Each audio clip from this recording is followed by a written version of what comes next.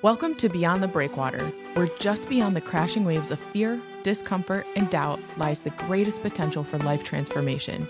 We want to guide you into the open waters where the calculated risk you take becomes the turning point for you or your organization to thrive. So draw up your anchors and prepare for departure in this week's episode of Beyond the Breakwater.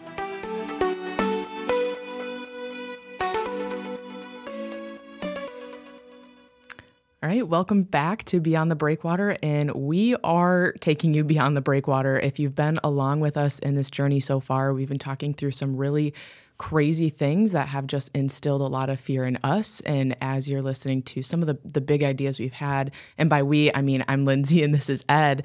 But just to kind of give a light to that, like we are a church that started a grocery store. We are a church that started a healthcare clinic, that started an auto garage. And I'm not saying that to say like, look at us, but it's like, this is crazy.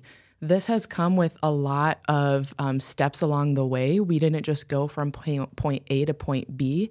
We went from A to Z, and we experienced every single letter along the way. Right. And so I think today we kind of just want to talk about, as you've been listening, you may have had some ideas, what to start. Maybe you want to start a ministry. Maybe you want to do something differently, and you have that fear. Like I said, we have been there. We've been A through Z and all of the subletters in between. And so we want to talk today about what it looks like to have the grit to push past those fear, how to kind of step out from being paralyzed by it. So Ed and I had a couple pastors visit the past couple days. So these are people who are listening to the podcast. They wanted to come visit our ministries and see what they could do. If you know a pastor, I think we're going to give you a little bit of insight as to what they might be feeling and some of the fears that they're having that they would never otherwise vocalize. So Ed, what did you see from the past couple days with conversations with these guys? Yeah, it was really a great conversation. They were with us for 2 days. We had all day with them to present and then take them around to just show them the models and all the different ministries so that they could start really dreaming in their own location, like how is God leading them? And I think that was actually one of the most precious things is that one of the pastors got up early in the morning and started writing down some ideas on where he thought God was leading him in the context of his own culture and his circumstances where he was from. And that was really golden. And we wrapped it up. And so we had our final session, and it was 12 o'clock. We wrapped it up. And I was ready to go. And then all of a sudden, one of the pastors started to talk about he really wanted the real scoop. Like everything seems easy for you guys. It seems like this was a cakewalk, and everything just went really well. And it was an amazing, we probably stayed for another hour and a half past the session, getting very real with them. And pastors are, I'm sure it's no different for other people and business people. The stakes are high for whatever they're doing. But I want to take this podcast and talk just a little bit about a pastor's fear. Because it's a little bit different for a pastor because it's not just a business deal. Your heart's in it. Your faith is in it. It's not like, hey, do we buy this or not buy this? Do we buy this business or not buy this business? If it fails, so what? Your faith isn't part of it. Your church isn't part of it. And I think in a lot of business deals, maybe God is not even part of those decisions. It's different for pastors because it goes very deep. And there's this fear. So maybe I can just list for you some of those fears, and we even talked about those yesterday. I think one of those fears is based on a pastor's own life. We're sinners, just like everybody else. But there's sometimes a fear in us, like, will God be so disappointed in me because of my fears that God will never ask me to do anything? And so there's this time that we have with God, like, God, I want to be used by you. I'm sorry for my sin. Please wash it away. And we know the right thing. We know God washes it away. We know God forgives us.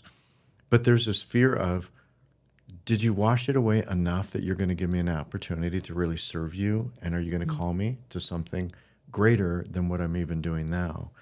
And so there's this check in our life of God, if something's in my life, boy, help me eradicate it. But if I'm struggling to eradicate it, are you going to give up on me? Are you going to leave? Are you going to leave me with a ministry where you're not present? Because for a pastor, if God is not present in the ministry, then you're probably sitting in the harbor and you're not doing anything. And do you need God to help you if you're going to sit in a harbor? But when you get beyond the breakwater and the stakes go up, and this is a whole different ballgame, you really need God. And now you're like, but God, don't let my sin. Boy, how many times have I prayed, don't let my sin, don't let who I am or what happened in my life hurt the church or hurt the ministry or hurt. And I'm not saying I'm involved in something that I shouldn't be in, but just from a general standpoint, pastors have this fear of, what if God gives up on me? And I think people might have that same fear. But when a pastor is afraid that God's going to give up on them, how do you commandeer a ship, a boat, if you're afraid God's giving up on you? My goodness, if God gives up on the pastor, what does it mean for everybody in the church? Which is why I think pastors understand this more than anybody, because we got a bullseye on our back, like probably greater than anybody. I mean, James even talks about how pastors are going to be held to a stricter judgment because they're teaching the truth. So Satan knows the same thing. And you know what? Pastors have this target on the back. And boy, if he can get a pastor, he can take a whole church. So pastors are always wrestling with this, Lindsay. They're always struggling in their own faith, their own sin, their own walk with Christ, so that God can use them. So we almost have to start right there. Do you think that the fear of the pastor is the same today as it has always been, or are there new fears that are surfacing for pastors today? And if so, like, what are those? Well, I think those have always been there. I think sin is sin. I think it just takes on different formats. I think sin is easier today. The phone makes sin so easy in so many different ways. I mean, I don't think I have to spell them out. I mean, I think everybody alive knows there's great things in the phone, and boy, there's also everything bad in the phone. And so there's integrity issues. You know, am I doing behind closed doors what I'm doing in public? That's integrity. So there's so many things that I think are so easy for anybody, but in particular a pastor who really wants to be God-honoring, who really wants to lead the church where God is leading the church and where God wants to lead the church, but you also realize your own sinfulness. I mean, let's look at Moses. Moses was called to go into the promised land. And one time he got so frustrated with the Israelites, God said, speak to the rock. And he struck the rock out of frustration, is the best we know. And God said, because you dishonored me publicly, you're not going into the promised land, Moses. You get to watch, but you're not going to go. That story, I think, petrifies every pastor. Like, don't let me sin that it impacts the church and the whole rest of his ministry. He knew, you're not going. They're going to go, but you're not going to go. So it's things like that are deeply felt for pastors. So real quick, before we keep going with those, like, what are some ways that you've learned to cope with those fears? Because I think an easy thing for pastors to do, I mean, we've seen a lot of scandals. We've seen like affairs happen. We've seen self-medicating. So when you are prompted with those fears, what have you found to be helpful, or what would you say to encourage the person in that specific situation? Well, I like to walk, and I've talked about that a lot. I like to walk and talk, and God and I walk and talk a lot. Today was absolutely stunning. It was a full moon. They said it's going to be the biggest and brightest for the whole year, and I was just out. It was so bright, but it was just that time that you have to God to say, can we talk? Can we be honest? What's going on in my world? What's going on in my life? And just allow God to speak into our life. I think we need accountability. I think we need people around us who can call us out and keep us as close to Christ as we can. I think that's really important. Well, let's keep moving, because I know we could probably spend a whole one on that one alone. But there's other fears that pastors have. When we talk about beyond the breakwater, let's just say you're in the harbor and you're like, hey, I got an idea for ministry. And you go over and you fire up the boat. Your first fear is what's everybody's going to think. Mm. Are they going to criticize you? Are they going to think your idea is foolish? Are they going to wonder? Are they going to switch boats? Are they going to leave? That's another fear. That's just as big of a fear. Mm-hmm. Like, I know we've talked in past that churches have never had to take a risk. Okay, but we know if you don't take a risk and you're in the harbor and you don't take a risk, you've got an expiration, mark, date on your boat. So do you think that is new? That is new. Okay. Because now all you have to do is Google your church body. Mm-hmm. And there's these estimations, for when church bodies are going to fail and when they're going to go under. Mm. So that is what is prompting a lot of these fears in pastors right now as well. Yes. And if I could say with the pastors that we visited with the last few days, that is what's prompting a lot of their fears, because they're looking at their church and the attendance is dying out, and yes. there is a risk of having to close the doors. Yes. And so, to put it, there's a song lyric that says, I'm afraid of dying young, but I'm afraid of growing old. Yes. And so I think that's kind of like what these pastors are experiencing. They're like, either we're going to have to shut our doors, or we are going to really struggle and experience some growing pains of taking a risk, of growing old, of doing things differently. Yeah, when you're watching your church slowly decline, and the average church size, I believe, is around 62 people in America, which has gone down significantly over the last 10 years. It used to be over 100. So it's coming down quickly. So you almost know your church is on the path to closure. Mm-hmm. More churches are on hospice today than have ever been on hospice. It's just a matter of time until they close. And so churches know I need to try something because everything that I've tried isn't working. I'm working harder. And some people say, just work harder. Mm-hmm. My goodness, how many times have we heard that for people that are in Alice? Just work harder. Mm-hmm. No, that doesn't work. Pastors, just work harder. So many of them are giving up so much of their life and their family life and their health, working harder, mm-hmm. only to see more and more decline. Mm-hmm. So now they have to do something. Mm-hmm. And so now they have an idea. Right. They have an idea, and yes. Let's paint the background, because specifically one of the pastors, I think a lot of pastors are probably sitting in the same scenario as him. He, correct me if I'm wrong, but he is the senior pastor, yes. And he has a staff of how many? Two. Part-time volunteers. And he had an idea. He has a town of 9,000-ish, and a church body of how many? It was like 30, 60. Yeah, worshiping. What, you mean how many were they worshiping? Yes. Well, there's two different churches. One was worshiping 30, one was worshiping 110. Okay. So now he has an idea, and after he's gone around to all of our ministries that have been established for a really long time, he's like, what am I supposed to do? Like, I am a small church, and right. I am a person of one with a staff of 2 part-time people. Right. A lot of fears there. Yes. So now what?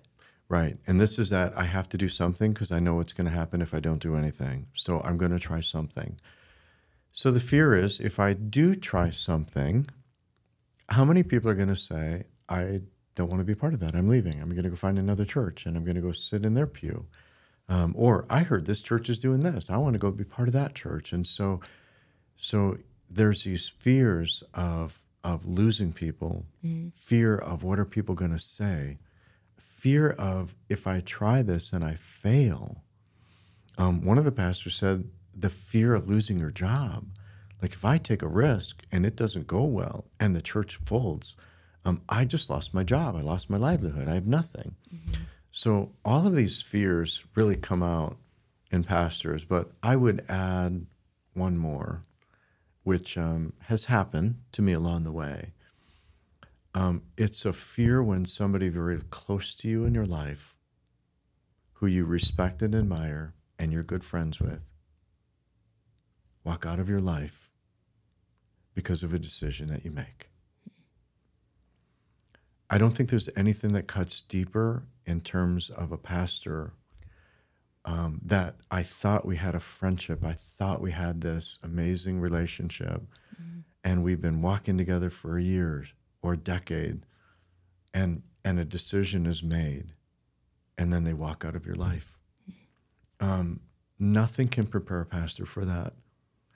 And now you're afraid, if the person closest to me just walked out of my life, why wouldn't everybody leave? Right. And so now you're throwing your hands up, and now you don't even have the emotional energy to try it because people are walking out of your life, or people publicly are mocking you or saying, we shouldn't be doing this. Churches have no business doing this. My goodness, have I heard that one a lot. Church has no business doing that. Yeah. So, okay, all of these things you're mentioning, they're all fears. And I think Yes. when I think of a fear, it's more concept based of like, this could potentially happen. Yes. But you're here to tell me that it won't happen and everything will be just fine. And so I think when we're looking at fears, it's like, okay, they're concepts, but at the same time, they're realities. Yes. And is that okay to live with? Like the fear of someone changing boats, someone moving out of your church and leaving. Is that okay? A relationship, a friend exiting your life. Is that okay? So if all of those things were to happen, you lose your job, is that okay? Why would we still do it? Okay, you got a lot of things going on there. Let me try to address it this way. So let's just say a pastor decides that they want to do something in food, some kind of food ministry. We heard that yesterday. They're doing a food ministry, serving 200 meals a week, which I thought was absolutely incredible. What a great ministry. They had a kitchen not being used. They decided to do a meal ministry, and they're cooking 200 meals a week. Love it. That was awesome. But imagine if you threw that idea out and you got pushback and you got like, why would we do that? Who's going to do that? We don't have the money for that. You mean we're going to get our nice, new, clean kitchen dirty? And we're going to cook for people? Will they even be grateful? Will they pay for it? What if we run out of money? What if, what if, you know? So now this is where grit comes in, that the pastor has to, this is the hardest thing. So if I would bring people into my little world as a pastor, you have to make a decision. Is the mission what God wants you to do? If it's just a cute little thing that our church is going to do with no mission, don't bother. But if you're discerning like God is moving the church beyond the breakwater, and that meal ministry that we heard, they're making 40 home visits a week. And I loved it. That's beyond the breakwater. That's going to visit people, 40 people in their homes every week with a meal. Amazing. You see, there's mission there. I'm going to go be Jesus to that person. That might even open up the door to tell somebody about Christ. That may open up the door to invite them to come to worship or to pray with them. So somewhere along the way, you have to decide, is this missional? Is God calling us beyond the breakwater? And if he is calling you there, here's the hard part. People start getting disappointed and they start leaving you. I think this is the hardest place for any pastor who has an idea of missions, because do I keep the church happy and don't rock the boat? Or do I fire the engine up knowing that I'm going to disappoint people that I care about and care about me, and I'm going to disappoint them? They're going to leave. They're going to go to another church. And then I'm going to be left with fewer people to be called into the mission of God. And we've been there, Lindsay. We've been there, and I've been there on a number of occasions. Sometimes it's cost me my job. Yeah. And sometimes people have left the church, sometimes in droves. And this is what they always say: we want our church back. I know what they're saying. They want the Harbor Church back. They want things the way they were. They want this great party boat club. And yet I don't know one pastor that's called to a club. Yeah. And whose church is it? It's Christ's church, and he's calling us to go save the lost, seek and save the lost. But as soon as you make that decision, or you say to God, I want to follow you beyond the breakwater, is there anything in my life that's preventing me from doing it? Let me eradicate it and confess it and change. Then I want you to lead me out. Fear bubbles up. The what ifs. Yeah. And they're real what ifs. It's not a matter of if. It's usually a matter of who and when are they going to walk out of your life. Wow, that's the hardest thing for any pastor to deal with. Yeah. So real quick, you gave an example of pursuing a ministry that this is what God has for you because it's on mission with God's mission. What is an example? Like, have you had to decide anything where you're like, oh, I don't think that's God's mission? Because I think some pastors might be having some ideas and they might be at this point of deciding, like, is this what God has for me or is this a distraction? Yeah, okay. I thought you were going to go to a different direction, but let's go to that question real quick. If you're trying to discern if God is leading in this ministry, I think there's a couple things we have to try to discern. Is God asking for obedience on my part? Something that doesn't really make sense. Maybe it's just like God saying, will you do this?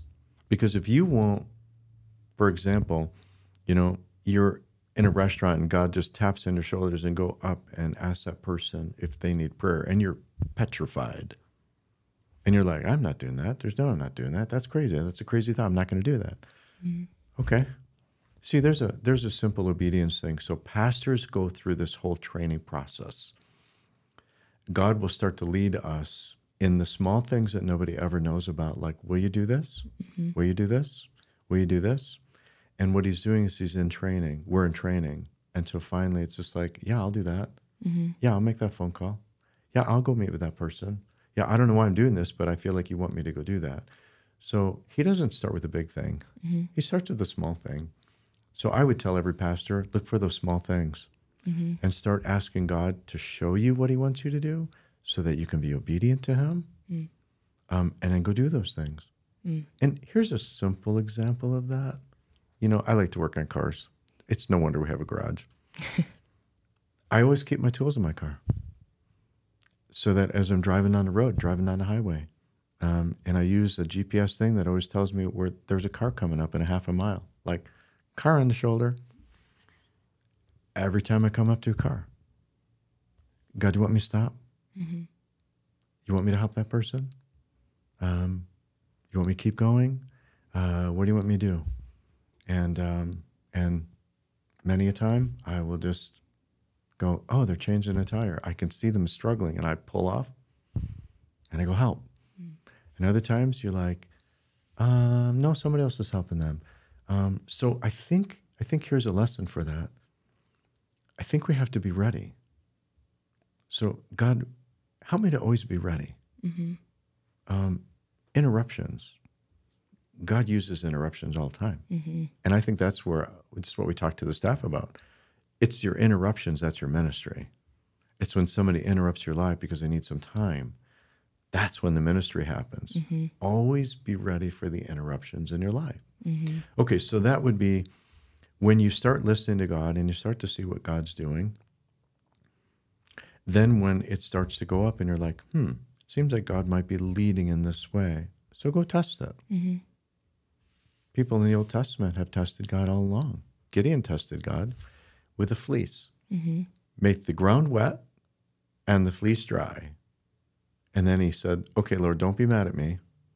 Now he said, make the fleece wet and the ground dry. And God did both. Mm-hmm. And so when we ask God to show us, because what we want to do is make sure it's God, is it his voice? And we're learning to listen to his voice. And I love the story about Elijah. When God came to Elijah, remember, it wasn't in the earthquake and it wasn't in a big wind, it wasn't in the rocks splitting. It was in the quiet, the whispering. That's where God's voice is. So I think pastors have to start getting in tune to the voice of God. Yeah. I'm hearing a lot of like yeses and moving through all of the yeses. And I think as long as I've known you, I've kind of known you to be that person that keeps going and going and going until it's like, all right, you're cut off, no more. So has there ever been a time where you've had to discernfully say no? Oh yeah. I think that was the hardest no of my life in ministry. I've been in ministry for over 3 decades and God led us to open up a coffee house back in 2010. Honestly, it was just like, it felt like the crown jewel. Yeah, it was amazing. Over 75,000 people came through that coffee house. We were just privileged to be able to start it. We didn't have the money for it. I mean, that's okay. I know that's a whole different topic. we couldn't do it. We didn't know how to run a coffee house. We didn't know how to do that. Anyways, long story short, we started a coffee house.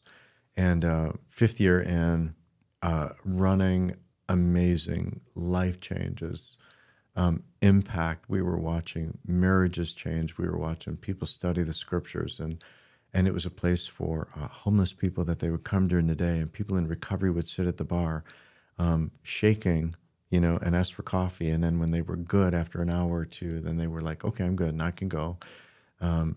Every day, story after story after story of life change in this coffee house.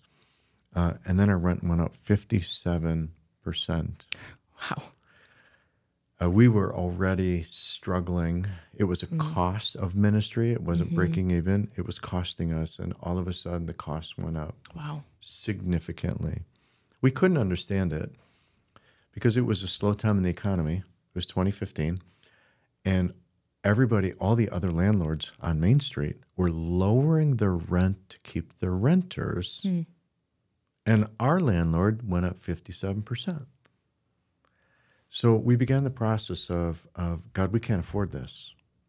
So either you're going to have to change business model, you're going to have to generate more revenue, or, which we couldn't imagine, was God saying, close it. So I began to seek counsel. Anybody who would ask, I would just say, what's your opinion? What do you think? What do you think God's doing? Well, we got to a point that nothing was changing. We could see under the new model, it was going to be an anchor that the church was going to have a hard time funding in the future. So the landlord was in California and we're in Michigan. And so she had a lawyer that she had hired. And so I was communicating with the lawyer. And the board got together and the board prayed extensively over this. And we came up with a date and a time that if the landlord would lower it, even $1, then we would know that God was saying, I want you to stay. If he raised it or kept it the same, then we were supposed to close. Well, the first time the board said, maybe God wants to close it, I was not a happy guy. Like, you got to be kidding me. There's no way. There is no way we're closing this thing. God is doing too much work. There's no way he's going to close it. Well, that date's approaching, and I'm calling the attorney every other day. Can you just lower it? $10 a month? Can you $50 a month? $100 a month? Can you? 1 penny, and we'll stay open. A penny. Yeah. And it was going up to that day and that hour, and I'm begging God, and I'm like, God, please, please, please, please, don't close the coffee house. I got to have something. And that was, but you see, that was our litmus test. Well, ultimately, the way that our polity is at the church, it came down to my decision. So I was honoring the board, and I believe that the board was right, and that we all agreed this fleece. But as the time was coming closer, I started negotiating with God. Well, can we just keep it open a little while longer? And it was one of those obedience things.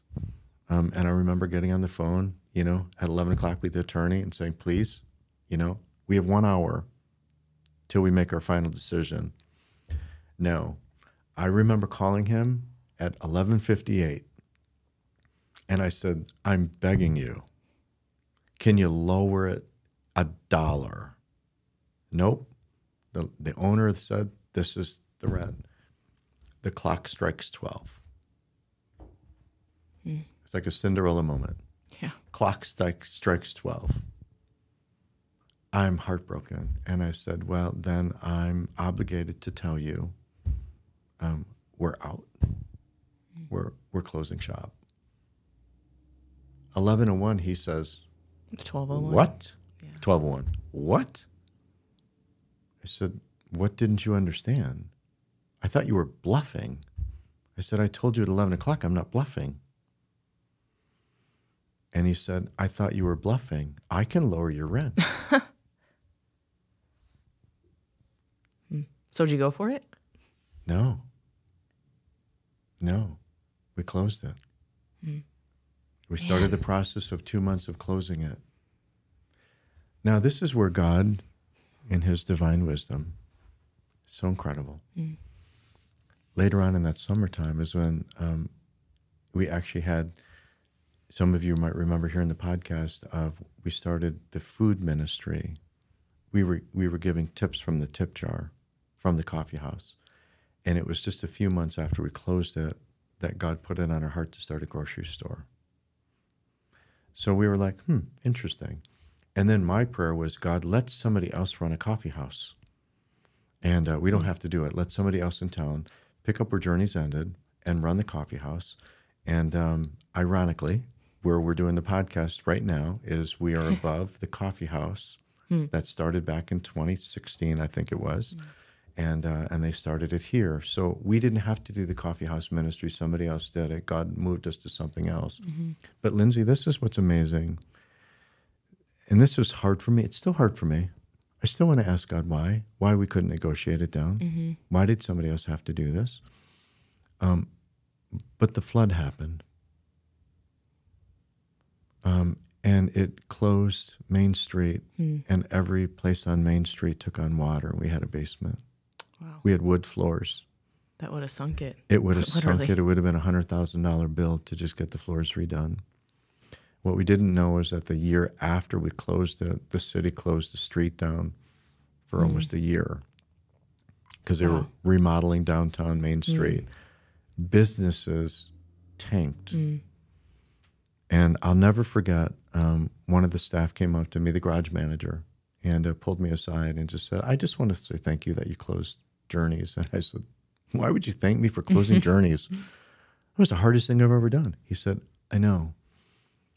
But if you didn't close Journeys, all of our community ministries would have closed because it would have bankrupted us. Yeah, because there was already a cost to that Yes. ministry. Yeah. And the discernment that he had, that he said, we learned more about you, that you were willing to be obedient to God to close the crown jewel to protect all the other ministries. And I said, well, I didn't do it for that reason. I did it because he said, I know. But that was the outcome. So going back to, I was afraid, Lindsay. We took a lot of hits when we closed. And people were wondering why we did this, because it was like an audible gasp. It was a place for the whole community to gather in community. Journeys was called the gathering place where you can make a difference. It was huge in the community. And now we closed it. And so hard, oh my goodness. Yeah. Following Christ is one of the hardest things we'll do. Sometimes he says yes to our fear. Sometimes he says no. Sometimes he says not yet. Sometimes he says wait. And sometimes he says close it. It requires a lot of strength for all of those, like strength to say yes, strength to say no. And in all of that, just discerning. Like that's what I'm hearing from you is just a lot of like leaving no stone unturned. Investigate all of it and see where God is speaking to you in that. Sometimes that's really hard to do. But that's my one question. It's just my one question. You know, we all have questions we want to ask God. And I want to say, why? Because I watched the incredible impact that that coffee house had. But maybe God already gave me that answer. I'm just not willing to accept it. Yeah, it's interesting. Yeah, because it's like when I hear that and I think like, okay, construction happened, like that could be a why. The flood happened, that could be a why. But I think that just speaks to the like impact that that ministry had, where it's just, God, couldn't you have protected it from the flood? Couldn't you have protected it from the construction? But yeah, sometimes I think God asks us to do things and we will never know why, but it's just that next step and that step of faith that, all right, I'm going to do it and I'm not going to worry about the outcome of it, but this is just in faith what I believe God to be asking me to do. Right. Well, you know, we didn't have unlimited money. And if there's another amazing thing that happened out of this, I told you that 3 months after we closed it is when we had this discussion with people. And the outcome of that is we had freed up some dollars and we opened up the Bridge grocery store a year later. And so sometimes I'm like, okay, God, others can do the coffee house ministry, but you called us to do the grocery store ministry and to really help people. So here, 7.5 years later, grocery store is running strong, outlived Journeys, and it's really changing a lot of lives. Yeah. All just from a yes and a no. And a no, a hard no. That's that hard red stoplight. Yeah. So we're coming up on the end of an episode, and we always leave the listeners with something to do before they go. And I always put you on the spot, and you always do so well with it. So what can listeners do before they go? I want to speak into the life of every person who's in the church for just a moment, Lindsay. Your pastor who's trying to so desperately to follow Christ. The power in the pew is like no other. They'll never know, people in the pew never know what's going on inside my heart, in my mind, how I'm wrestling with God, how I'm trying to listen, I'm trying to be obedient. They don't know that. A word from the pew, a word from somebody who comes up and says, Pastor, I'm not sure what's going on in your life, but I'm praying for you. Pastor, how can I encourage you today? Pastor, what can I pray for? I have one person every Sunday comes up to me and says, what's going on in your life that I can pray for?